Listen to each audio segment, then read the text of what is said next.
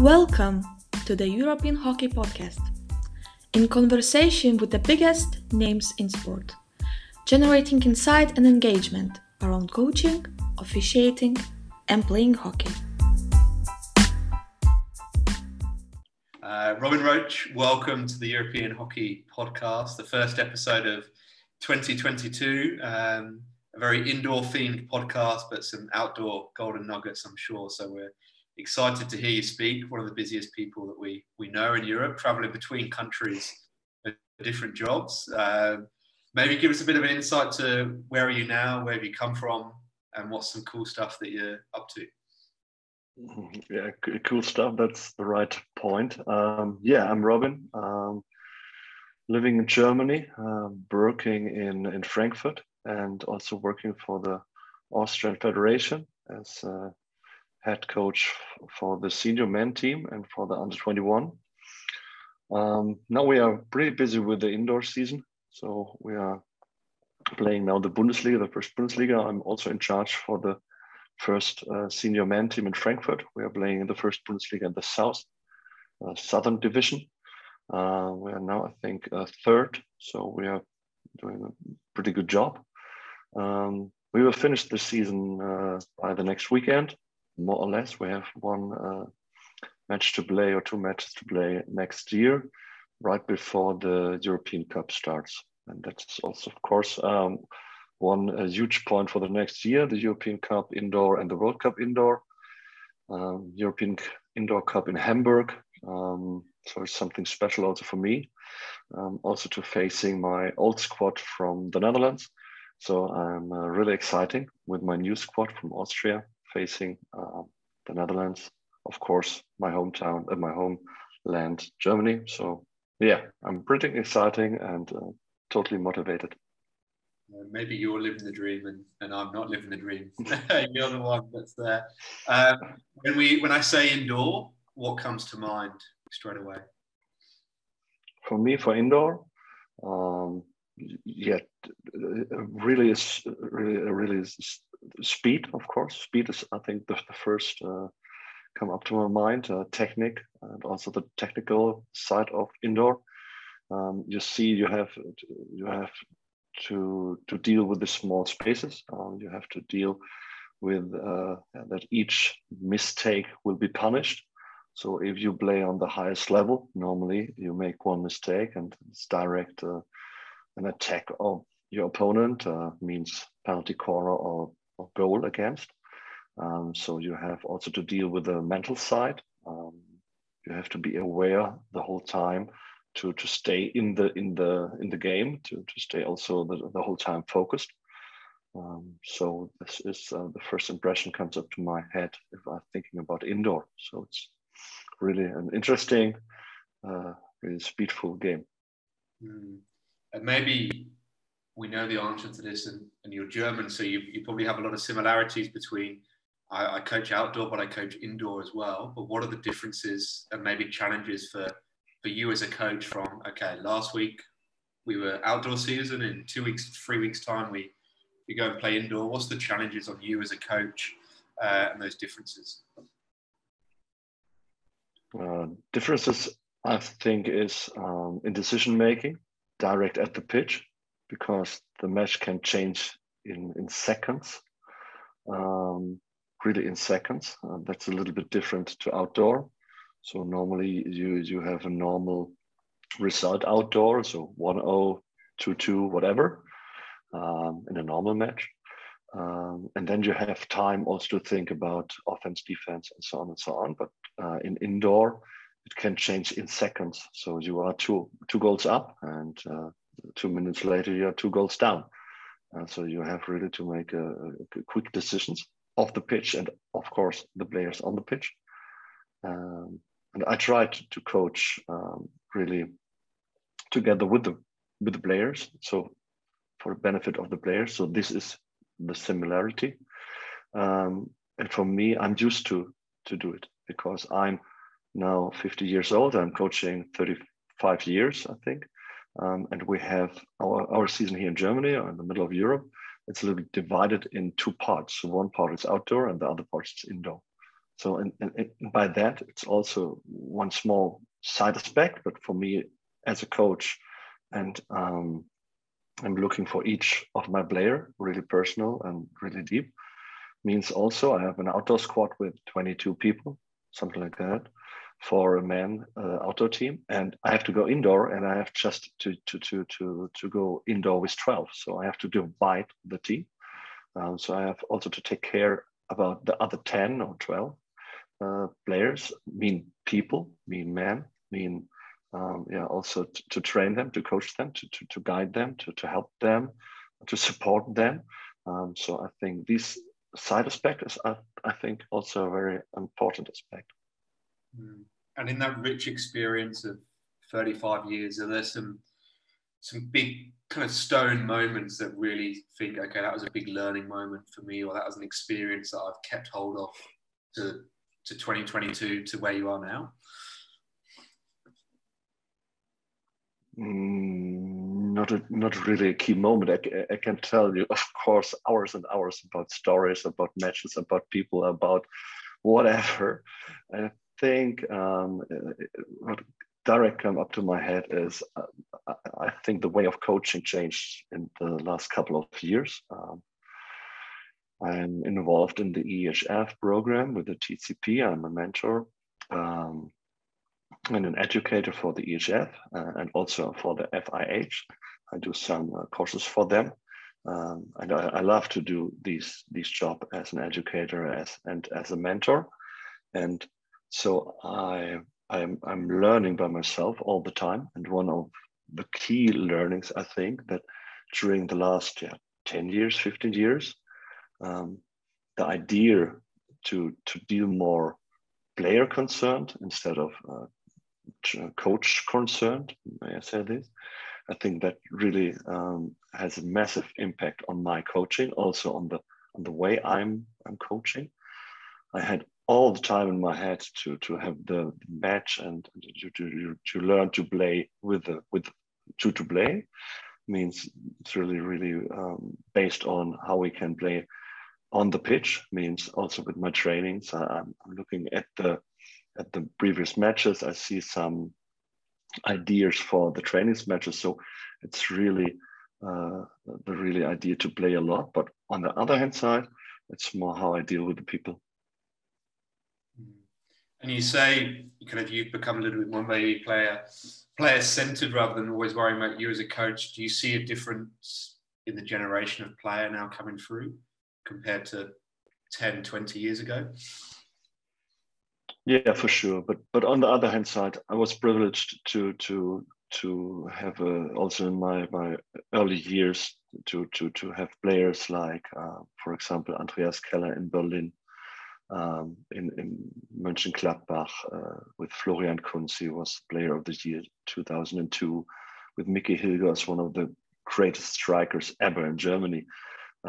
They were very, very interested in the game. They have such a lot of knowledge and such a lot of power and such a lot of also hockey capacity, which I, in the former days, I tried to use them also by leading the team. But it was more coach centered. That means also my behavior outside of the pitch was much more. My coaching was much more try to win. On the one hand side, but on the other hand side, during my whole life, maybe I'm really an expert in that, to develop also young players. So for me, it's also the development and also this part of the game, maybe even more important than just by winning. But I'm also eager, I'm very competitive. And of course, I would like also to win matches. So to be honest. Yeah. But not for not for myself, of course. Yeah, but for the whole project, because I think it's if you're in on the journey, you have the destination, and okay, of course you will do everything to reach your destination.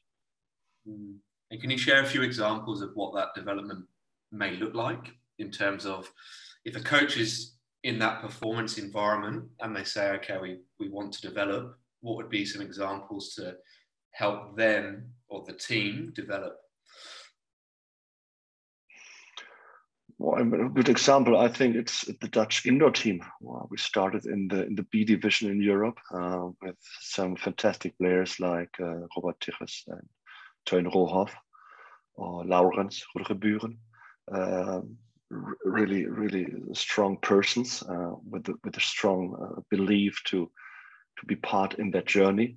And we develop a culture over the years. That means, how do we develop the culture? I think it was leading by examples, how we were committed to each other, how we trust each other, how we believe also in each other.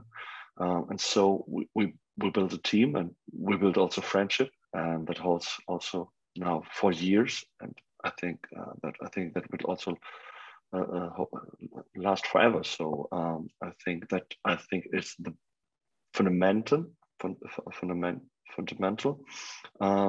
that you find your culture inside your team, and then you can find also your I mentioned destination, but I mean more aims and more also points in our development and in our process. So we are more focused on the process instead of just more or less winning a prize. So it was also the kind and the way we are playing and who we are instead of what can we win also. Talking on culture, how does it feel to be a German going to coach a Dutch team? You know, you come from one culture going into another culture. What did you do to prepare yourself, and maybe what shocked you or what surprised you when you got there? Or that's kind of first experience of coaching from one country and then going into another hockey capital. Yeah, there are differences, but I think these diversity of differences, and I think that is really useful and makes the whole project even more rich. Also with the Austrian team, I'm now with Austrian. We played some matches together. It's really interesting with the people now from Austria. They are more in the south of Europe. It's not to compare really to German, but it's really interesting how to bring that together and to bring the good things together, the good parts of the people together, and make the whole thing even better. So I think it's not really like a recipe how you can use it and you have to use this and that and that. I think it's dealing with the people, learning their ideas, learning the personality, learning their beliefs, and bring that together and bring the right people in the right time and the right spot. I think that's also very important, that everyone feels themselves is in a good mood. That also builds trust, and that also gives us the freedom also to perform and also to have the freedom in your team to develop and to invest also in yourself. So I think that is one of the key points which came up to my head if I think about these really different cultures. And in a more hockey, just looking at indoor, some would say that the Germans would be quite structured in their approach, and maybe the Dutch a little bit more freedom and a bit more flow in chaotic kind of scenarios. What did that look like and feel like from going from Germany to Holland? That's a really good question, but this is a really good question because that makes my point I just mentioned maybe a little bit more clear. I listened to Max Caldas. He was the former coach of the Dutch team, and it's okay here with our team. The best idea wins. So he is talking with the players, and the best idea wins. In Germany, I may say, we have, of course, a good structure and a good structure. And if you bring my German side of playing more structural and bring the idea, the best ideas win together, that is very how do you say? It's a good point. So excuse my English, but I think it's clear if you bring both strong points together, you are even stronger. And you have on both sides, you have to trust each other that both things have a good part on this. So I give them the freedom to play in a less structured way, but on the other hand, that then they have to have the structure in their mind, because also I think if you have no structure, you will not be creative. You cannot be creative. So I think you have to use your structure, and from this structure you can develop your creativity. That's also with the Austrian team. It's also a good example. They are really good structured. They have a really good plan. They have a good also a good hierarchy inside the team. But they have players like Michi Körper, for example, or Benny Stanzel. They are outstanding. They are outstanding indoor player, and they have the creativity and also the skills to break the structure. But I think we need the structure to be creative. Which leads me on to my next question of, I'm sure many coaches would have experienced the maverick player that maybe doesn't play within that structure. The coach has said, this is what we're going to do. Robin has said, this is the structure. And then there's that one player that does what he wants or does what she wants. How do you deal with that maverick player that kind of is maybe outside of the box or a little bit more solo within that team environment? Yeah, 20 years ago, more coach-centered. I think the answer is very clear. But nowadays, we make the plan together. So I bring some video evidence. I bring my knowledge. I bring my ideas towards the team. We discuss the ideas. We make the plan together. And if this maverick player is also part of this plan. If he is doing an extraordinary job, doing something really different, I think the group is strong enough to deal with that. What could not happen, that he is or she is how do I say, betray the culture. So if he's, for example, not doing his tackle back because he's thinking he's standing above the team, for example, or he's blaming the referee, and we will not play. We will play with respect, for example. So, or he's scoring a goal with the foot, and the referee is asking him, "Yeah, what's this foot?" and he is lying. So such points which will betray our culture, that I cannot stand. And I think that cannot also stand the group. So I think that there have to be some sanctions on that. And then I'm not sure, it's up to the level. He is doing different. But yeah, again, if you go to the development point I mentioned earlier, I think we need these mavericks. We need these players with this game intelligence to do it different. So we have to give them the freedom. But again, also with the foundation of a good culture, of a good DNA of a team, and of course in a sort of structure. Otherwise, you will end in a chaos. And I suppose my point of view, but that makes sense.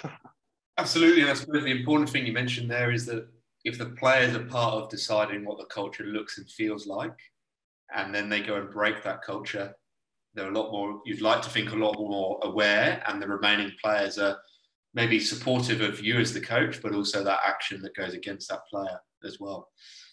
Yeah, correct. Yeah. What challenges you as a coach? What kind of gets Robin Rösch's heart rate to the max on the sideline or in the training session or even in a meeting or a culture? What really kind of challenges you as a coach? Wow. A really good question. I'm not quite sure what I could answer. Each training for me is challenging, and even if I'm coach young kids, so this is also challenging. So I love my coaching, my work, and my to coach the people. So I'm all the time really challenged by that. I'm also challenged, of course, by being very competitive. I like to win. I like to be a little bit better than with my team, not myself. To support the team a little bit more, to give a little bit extra. That is, I think, the challenge, and also to find some points for the people, for the players, which are useful for them. So I try to give them also my energy. So which player needs which energy, which how do you say, channel of communication? What can I bring my ideas to him, and how can I bring the training, the coaching to him? So this is challenging to find the channel to reach the player. I think that's the most challenging part. Yeah. And do you find it challenging when you maybe see other coaches, maybe particularly in the youth, that don't have this player-centered approach? You know, you're very much about supporting the players and development whilst looking at the result. Does it challenge you and make you think about others as well? Yeah, for sure. It's also caring for others. Yeah. Awesome. And if we were to come and watch a training session, what would it look like, do you think? If we rocked up to the Austrian indoor training session next week, what would we see? What would we feel? I hope you feel the energy and the determination to be one of the strongest team in indoor. What you can see, I think, a lot of action, a lot of playing matches, playing some game scenarios. What you can see is, I think, hard work, because I am also a strong believer that you have to be good prepared to be successful. So you will see some maybe work pieces are already done for the Austrian team for good training sessions. So I think the preparation shall be also key. But inside these prepared training session, of course, there's a lot of freedom, a lot of discussion, a lot of reviews, and a lot of talks, and a lot of making some appointments about how we will deal with this or with that situation. So you will see a lot of also talks. I can imagine you're the short sort of talks, short points, but yeah, really focused. And I can imagine you're the sort of person that would spend a good length of time preparing a training session, probably longer than the actual training session itself. And what would that process look like for you? Are you somebody that gets your laptop out? Are you pen and paper? What's some kind of core ingredients for you when you go and plan your sessions? A pencil and a paper, yes. I'm an old school guy. I have, of course, several drawing how do you say, apps which I'm using, but I'm just using these apps for sharing my training sessions beforehand towards the players, so that it makes it even more visible. Also with some video clips and something like that. But it's a paper and a pencil, more or less, beside the video screen, because I try to bring the game action in a training situation and try to deal that in a sort of game-based scenario. So we try to deal with that. So I think that are the main ingredients of my trainings planning. Beside that of course I will see also how we can how we act on the pitch. It's also how our habits are during the training, what I already mentioned. I hope we will see an Austria team like in our vision, determined, focused, motivated, and so on and so on, disciplined. We had it's key also in indoor. If you're not disciplined in indoor, I think you will be undernumbered by the referee, and then you have a problem, especially if you have just matches with 2 times the 4x10, excuse me. So we had Quan Brown on the podcast, a coach that loves his indoor, and we're talking about when we have game scenarios of just how long we'd play a game for in training. You know, so we may play lots of shorter, sharper games because that's what indoor would be like in the final 2 minutes of a game. Or what's some insight into when you're planning a game scenario in terms of how would you design that? What would you look at? Some ingredients within that. I already mentioned the competitive part inside the game planning. So for me, I have all the time a game. How to say? You keep all the time you keep the time. So it's clear for them you have to score in the next 2 minutes, or you have to defend. You have different also, how do you say, constraints which you can bring in. And we are all the time really competing against each other. That means also what I mentioned in the beginning, there's one mistake that offers the opponent a huge chance, and that can also decide the match. So I think you have also to focus on these small details, and especially with these transition moments.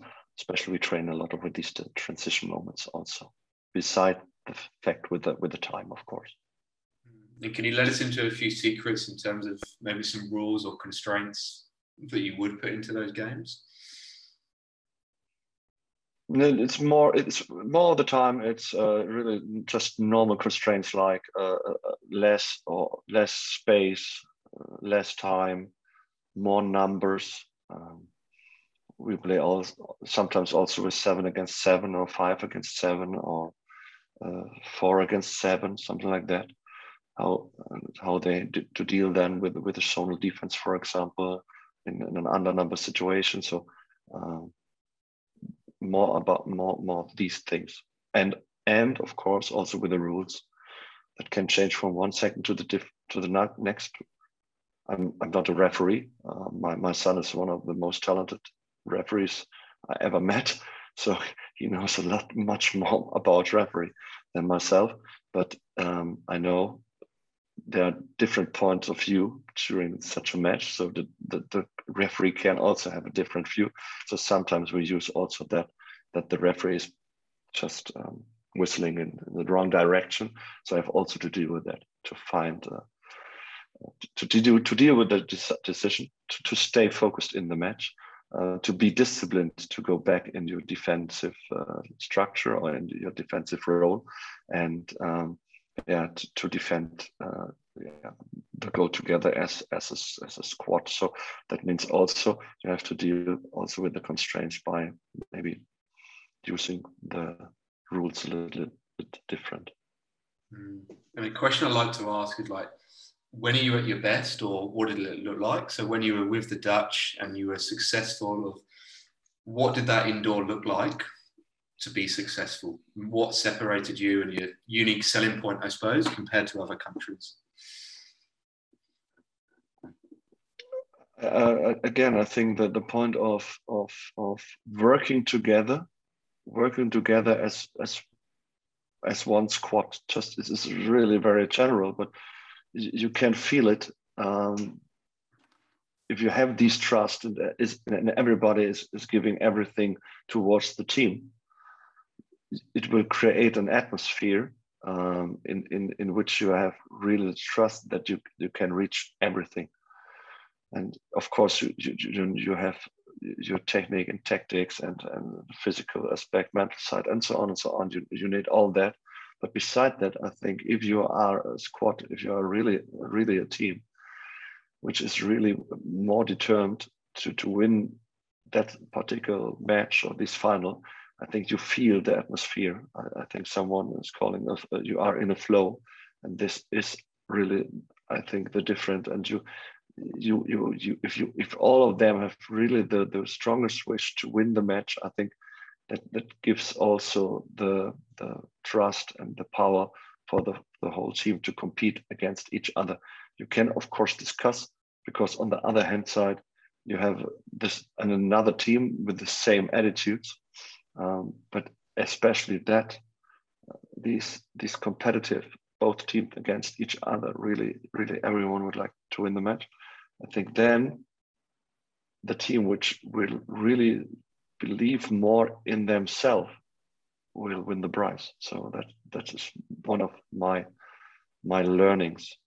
Sometimes it's not right what I'm saying, because I follow a lot of matches in the past. Of course, sometimes maybe the weaker team win, means less chances, less penalty corners, less ball possession, less, and so on and so on.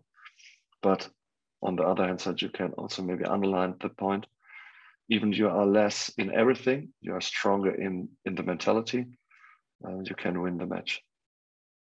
And you make a point there that I've just picked up on. You said players believe in themselves, and I think it's probably credit to you as well as a coach, because you believe in the players. And I don't think players can believe in themselves if the coach doesn't believe in the players that they've selected as well.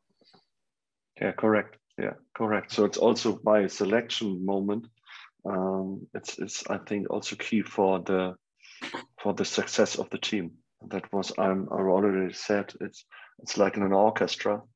I'm standing for the orchestra, and I have to listen to each of the musicians, and to bring everyone in the right spot, in the right position, that he's or she is feeling comfortable and good, and also bring in towards the whole orchestra their best, so that it sounds good, that everyone is really enjoying the music they are making.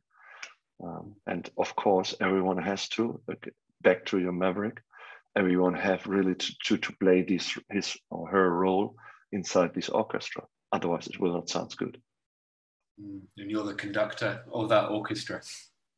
Yeah, something like that. I missed the word conductor. Yeah.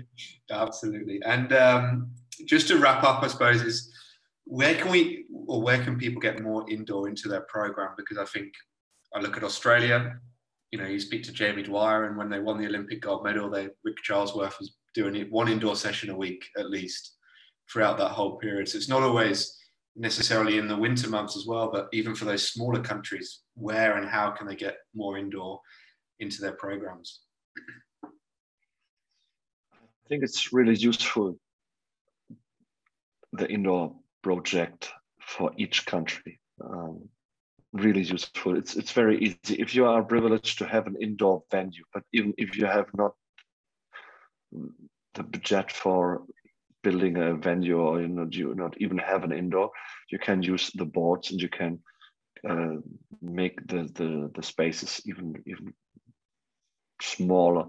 That means if you are privileged and you have these indoor hall, you can also, the point of coaching, you are standing direct in the middle of the indoor venue, and you can speak with everyone. You are surrounded in a safe surrounding, and with these safe surroundings, you are really close towards the people.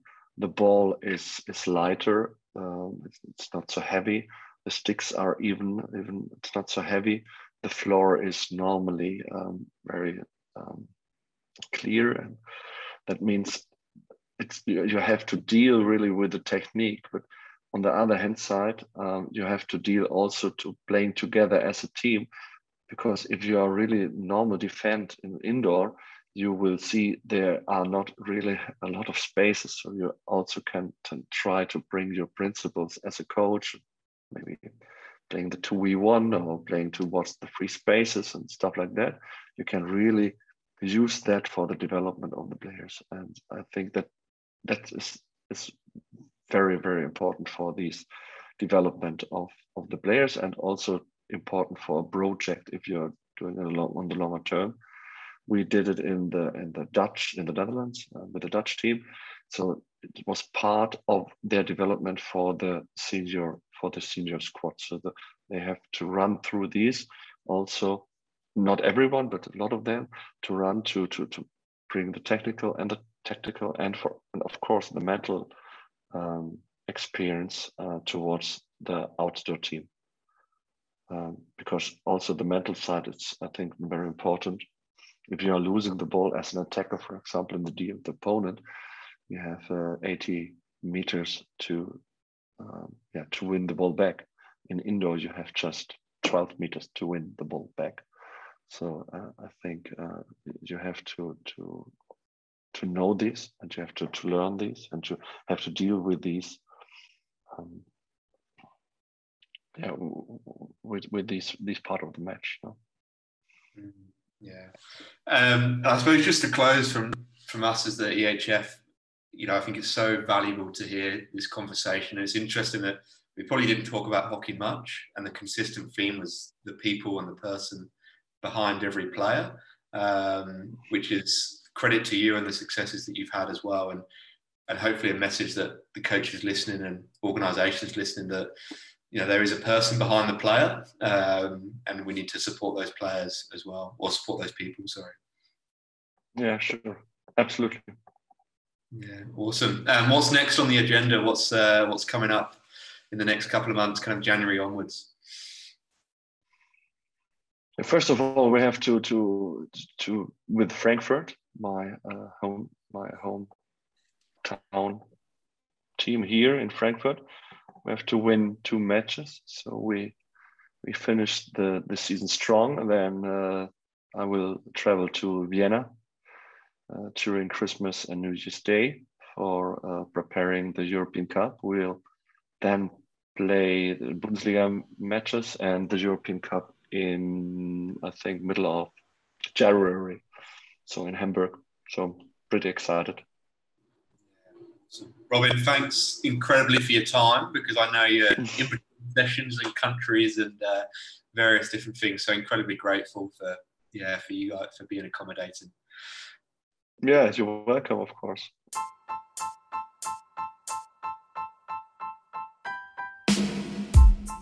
Thank you for listening to the European Hockey Podcast, in conversation with the biggest names in sport.